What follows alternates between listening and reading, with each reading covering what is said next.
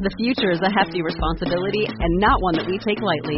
But then, taking things lightly has never been what Hefty is about. That's why we've created the Hefty Renew program that turns hard-to-recycle plastics into valuable resources like park benches and building materials. To participate, simply fill up an orange Hefty Renew bag with accepted items, tie it up, and drop it in with your regular recycling. That's it. It's that easy. It's time to rethink recycling with Renew. Particular valued resources may vary by geography. More info available at heftyrenew.com.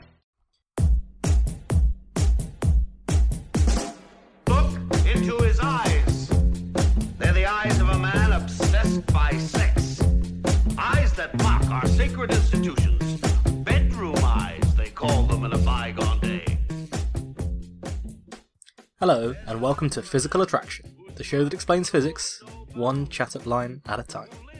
But for corrupting others to a life of carnal pleasures and lewd designs. A man whose erotic desires and libertine practices are used to titillate the unsuspecting, and would stoop to any depth.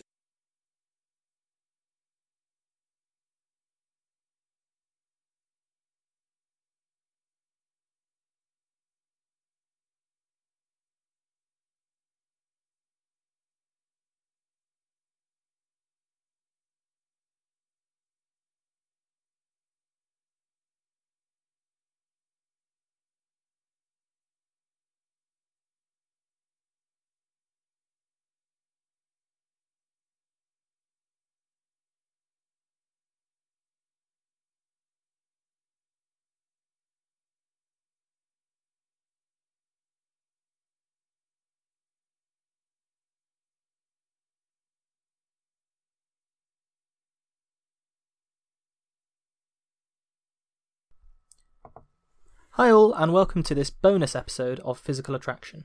Now, I've talked about how we're moving to a bi-weekly schedule, but if I have a little bit of free time like I do today, then I'm perfectly happy to produce some content for you guys, and this is an article I've written that will hopefully be published soon on the Singularity University website. It's about the different kinds of solar panel, and I think it's an important topic for the world today. So it's called Splitting Sunbeams, and here we go. So occasionally in the world we observe empirical laws, the laws of experiment that seem to be spookily accurate. There's no theoretical reason why they should be obeyed, but they just happen to describe the world remarkably well. So perhaps the best example of this that's changed and will change the world the most is Moore's law. In its simplest form, what it states is that the number of transistors you can squeeze onto an integrated circuit in a computer doubles approximately every 18 months to 2 years. And that's been true for a very long time. And the result is an exponential increase in computing power. Exponential increases are a very powerful thing. For example, if all of you told one other person to listen to this show, then in 30 episodes, we'd have 1 trillion listeners. That's right, exactly 1 trillion listeners. Well, give or take a few billion anyway. And then if each of those trillion listeners donated just 1 cent, I would presumably have hundreds of billions of dollars and be richer than Jeff Bezos. And then I could give all of you guys a little bit of kickback for sending the listeners our way. But yes, exponential increases are a very powerful thing. If you're as old as me, you'll remember marvelling at 1.28 megabyte floppy disks as a kid. I remember thinking, that could hold all of the novels that you could ever write in .text form. Nowadays, people will hand out 2 gigabyte flash drives for free. Moore's law actually deals with the processing power of computers, rather than storage necessarily, although there's a similar rule that is obeyed for storage. We all know the factoid that there's as much processing power in a mobile phone today as there was in NASA's computers for calculating the moon landing. It's technically true, of course, but NASA computers needed to avoid the blue screen of death in the harsh reality of outer space, which your phone probably couldn't dream of doing. But of course, Moore's law, like all exponential increases, are eventually limited by just nature, just the limits of what can happen, the limits of validity of your equations, and the limits of availability of resources. So in the case of Moore's law, it's been rumoured to be demising for a long time, and they've often been greatly exaggerated. But it's not just a question of economics, although people have questioned whether the pace of R&D that's going on is really sustainable in computer chips. But see, the thing is, eventually you hit limits set by fundamental physics. There's a limit to the length scales that these components can actually be, which is set by obvious things like the size of an atom. I mean, if you're going to try and have a binary switch that's on or off, if you're saying you have to detect things on a below subatomic scale, you come into all kinds of quantum effects that make things a little bit weird. And you can't have a current, at least not an electrical current, that flows on a smaller scale than the particles that carry that current. Not with current technology. So with the technology that we're using at the moment, it seems likely that Moore's law will someday break down, although no one knows exactly when that will be. There is, however, a process that's been competing with Moore's law lately, one that will bring joy to any green warrior. The price of silicon-based solar cells has been falling off a cliff for years now. So, a long time ago, silicon solar cells were essentially only developed for use in outer space. There you have a premium on how much matter you can transport, because the heavier your rocket, the more fuel you need, the more expensive it is, and so on. So, you can't send up a whole bunch of fossil fuels like we can use on Earth, which is basically why they developed solar panels in the first place. So, in the 1970s, each watt of electricity generated by solar panels would cost you around $76, which is ridiculously expensive. So, a watt of electricity, your light bulbs will be measured in kilowatts. A joule of energy is approximately the energy it takes to lift an apple from the floor, put it on a table. So a watt is a joule per second. So it's some energy, but your electrical appliances will consume that. So $76 for a watt is obviously not a very good deal. That was 1977. By 1987, that had dropped to $10 per watt. In 2015, it was 30 cents. This decline applies to solar energy prices from the grid, but the cost of installing your own system has been falling at a similar rate. So despite what various political figures have to say about it, soon enough the free market is going to dictate that new power plants should be solar power plants. It will be cheaper than coal and oil as they become more difficult to distract. It's that simple. So if you measure using the levelized cost of electricity, because you see there's this argument here. The thing with a solar panel farm is, once you've got it set up, as long as the sun's shining, it's producing power. With coal, oil, natural gas, you need to extract the resources, you've got to transport them, you've got to fuel it. So it's difficult to talk about costs in a way that is levelized, which is why they have the levelized cost of electricity. They're saying how much are the construction costs, how much are the fuel costs, how much does it cost to maintain and repair these things, that sort of thing. So you find that if you take this into account, the only thing cheaper to install in the UK in terms of levelized cost of electricity is onshore wind farms and natural gas power plants. And that's in the UK, where you wouldn't think that solar panels are going to be that effective. So at this rate, you're thinking, well, what about nuclear power, which a lot of people talk about us going back to? Well, the government has not been doing that well with that so far. The Hinkley Point C power station project, it's over a year behind schedule. It's £1.5 billion over budget. And it's already been outmoded due to this incredible drop in solar prices. Per megawatt hour of electricity that you generate, it's more expensive than a solar power plant would be. But of course, there are issues with renewable technology that explain why the trend in energy markets has been a new dash for gas and not a dash for renewables. In his brilliant book, Sustainable Energy Without the Hot Air, this book is available for free online, by the way, and if only one thing ever comes of me doing this show, I want it to be that as many people as possible read Sustainable Energy Without the Hot Air. It is brilliant. It's by the sadly missed David Mackay, Fellow of the Royal Society of Cambridge, who died recently of cancer. And he explained what a Britain powered purely by renewable energy would look like, just by doing some simple calculations. The point that Mackay is trying to make in Sustainable Energy Without the Hot Air is it's all very well saying we need more green power, we need less fossil fuels, energy efficiency savings are helpful, but if you don't have the numbers, it's not really clear what's going on. He wants to say, what would happen if we wanted to feed our current consumption with purely renewable means? What would that look like? And it turns out that we need a lot of renewable power. If we want to power the UK by solar panels alone, he estimated that we'd need to blanket 20% of the country in solar panels. That's all of the space on the islands of Great Britain and Northern Ireland, 20% of it in solar panels, which could be tricky to say the least. Of course, other sources like wind and hydroelectric power can help out. In reality, our renewable future, should we ever manage to get there, is going to depend on a complex mix of power sources that allow us to compensate for issues like the variability of power output from solar and wind, and a lot of people are focusing on battery storage because the wind doesn't always blow, the sun doesn't always shine. You have to have some way of maintaining a reliable supply of power. But one thing that certainly would help is if we had more efficient solar panels. So there's a simple fact that there's a good deal of radiation from the sun that falls on the Earth. But your current solar panels, commercially available ones, they range between about 10% efficiency and about 17% efficiency. That might sound quite low and depressing, but actually, if you look into the physics of it, you'll realise that 17% efficiency isn't far off the maximum. If you double the efficiency of solar panels, obviously you need half as much space to be covered by it. But here, scientists are struggling at fundamental physical limits, just like the technologists developing transistors are, as the battle to keep Moore's law going continues. So in the case of solar panels, it's something called the Shockley-Keyser limit. So how does a solar panel work? In its basic essence, you have a semiconductor, like silicon. It has electrons in two energy bands. There's a low valence band and a high conduction band. So what you imagine is that a photon from the sun flies in and hits an electron in the low valence band.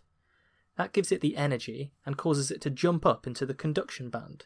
So now you've got this electron wiggling around, it's got more energy than all the ones in the valence band. But the issue is there's now differences in electron density. In some regions you have more electrons than others. And that means that there'll be an electromotive force. They're pushing on each other because there's a charge gradient. And that's what drives the current, the motion of charges, from which we essentially extract our electrical power. But there are limits to how much of the sun's energy we can extract. Here, you see, quantum mechanics is not our friend, because it insists that one electron can only absorb one photon, and only if it has enough energy to kick it into a different state. But the sun emits photons at many different energies. It's a whole black body spectrum. There's photons of many different energies that hit the solar panel. But the band gap energy, that is the energy you need to kick the electrons up a level, that's a fixed value for silicon. That's 1.1 electron volts. An electron volt is the amount of energy you get when an electron crosses through a voltage of 1 volt. And it's a good indication for energies on this sort of quantum scale. So a single photon of visible light is usually a couple of electron volts in energy. So there's this bandgap energy, that's 1.1 electron volts. If photons come in with less than this energy, say 0.5 or something, they can't excite an electron, and so they're effectively wasted. If photons come in with more than this energy, they'll dump all of their energy onto that electron, because of this quantum mechanical rule. One photon absorbed by one electron. Always. No half measures. So, if there is an electron that's hit by a 2 eV photon, 1.1 electron volts of that energy goes into jumping the bandgap, but the rest of it is thermal energy in the electron. The electron is moving quickly, effectively. But there's a big problem, because this energy is just dissipated into the solar panel, and it's difficult to extract. The electron collides with a whole bunch of things, and, the energy is distributed, and it's lost as heat. It's no good. It heats up, as objects do in the sun, but it's not converting that energy into the electrical power we need. So when you take all of this into account, the upper limit of efficiency for traditional silicon solar cells is 32% of the solar energy that falls on them. Take factors like reflection from the surface of the solar panel and wires that block light into account, and this falls to around 24% for the area of the solar panel. So, despite all of the solar energy that's falling on the Earth, only 24% of it can be converted by silicon. So this can lead to a bit of confusion when you're marketing solar cells. If I say that a solar cell is 17% efficient, it sounds rubbish, doesn't it? But actually, 17 out of 24 is a pretty big fraction. you're getting pretty close to the limits of what the technology can do. And if you heard something was only 24% efficient, you might think, there's no point investing in this. In a few years' time, it'll be better, and we'll be able to, have a more efficient solar cell. But the actual fact is, 24% efficiency, that's getting towards the fundamental limits here. This efficiency has only been obtained through years of refinement. So what we're seeing with the Shockley-Keyser limit is a fundamental limit, something that can't be done. So how can we cheat the sun? One method is via tandem solar cells. So this idea, you have multiple solar cells joined together, made of multiple semiconducting materials, with different band gaps. So each layer of the solar cell harvests a different area of the sun's spectrum. So this technique sort of works. Currently available tandem cells can get you up to 44% efficiency under good conditions. But the issue is they're very, very expensive to manufacture. Getting the currents from each cell to constructively add up turns out to be a tricky problem in engineering. Because these cells are so expensive, they're basically what's used on satellites now. As we talked about for the initial development of solar cells, the key thing with satellites is you don't really care how expensive your electricity generator is, as long as it's light, and as long as it will work in outer space. So there are other ideas that are being investigated. One of them includes quantum dot solar cells. A quantum dot is like an artificial atom made out of semiconducting material. The size and shape of the semiconductor blob, which is on the nanoscale, determines its electrical properties. So with these, what you can do is set your own band gap. So we talked about how the natural band gap of silicon is 1.1 electron volts, and that means that a lot of photons end up being wasted. Well, it turns out that 1.1 electron volts is close, but not quite the same, as the peak in intensity from the sun. The peak in intensity from the sun is a little bit more. So if you tune the solar cell to be at exactly the same band gap as the peak in intensity from the sun, you can approach the Shockley-Keyser limit of 32%. There are other materials that might have these tunable properties where you can change the band gap to whatever you want. One of them is this miracle crystalline structure called a perovskite. The special crystalline structure of these perovskite crystals can be manipulated to allow us to change the band gap. Since the band gap determines the type of light that a semiconductor will emit, as well as absorb, these materials can also allow us to produce more efficient LEDs across a range of different colours. And if you look up perovskite LED, you'll see some incredibly bright, sort of multicoloured range things. There's very, very good perovskite LEDs. Another area that's elicited a great deal of excitement is the so-called singlet fission materials. These are a special kind of material that can split photons. Well, they don't actually split them. Here's what happens instead. They absorb a high-energy photon. Then you have an electron-hole pair. So an electron is excited and it leaves a gap. The gap behaves like a positive charge, while the electron is negative, and they're bound together because of that electric force between the positive and negative charge. That pair travels along, and then it splits into two pairs by interacting with some other electrons. Then each of those pairs emit a photon. So you see what's happened here is that you've effectively converted the high-energy photon, whose energy might have been wasted, into two lower-energy photons, which could then theoretically be absorbed by a conventional solar panel underneath. So this offers a dream eventual application. If you have the right kind of singlet fission material, maybe you could just paint it onto a traditional solar cell and watch its efficiency climb up. But in practice, of course, we need to investigate much more about these materials before this type of technology can be imagined. And after the university research scientists are done with them, there'll need to be a lot more technological development before you can buy them in the shops. It's exciting to think that we're constantly finding new ways to push the boundaries of physics and do things that were previously thought to be impossible. In the case of the renewable energy, it may well have to be necessary that we do find limits past the limits if we want to continue being impossible creatures on a habitable rock. So there we go. That's my sweet little article about renewable energy. And it's going up hopefully next week sometime on Singularity Hub. I'm trying to write at the moment something very ambitious, which is going to be an update of the calculations that McKay does in sustainable energy without the hot air, as a sort of tribute to the great man, I guess you'd say. So yeah, thoughts, opinions, anything like that? Be very good to hear from you all. Remember all that you can like us and review us on iTunes. That would be great. I'm thinking that the next people who review us on iTunes, I'm going to mention at the end of the show, so you're going to get your name in lights. And if I can get enough reviews that it's reasonable to do this, I might do a prize draw. That would be fun, wouldn't it? Until next time, stay safe.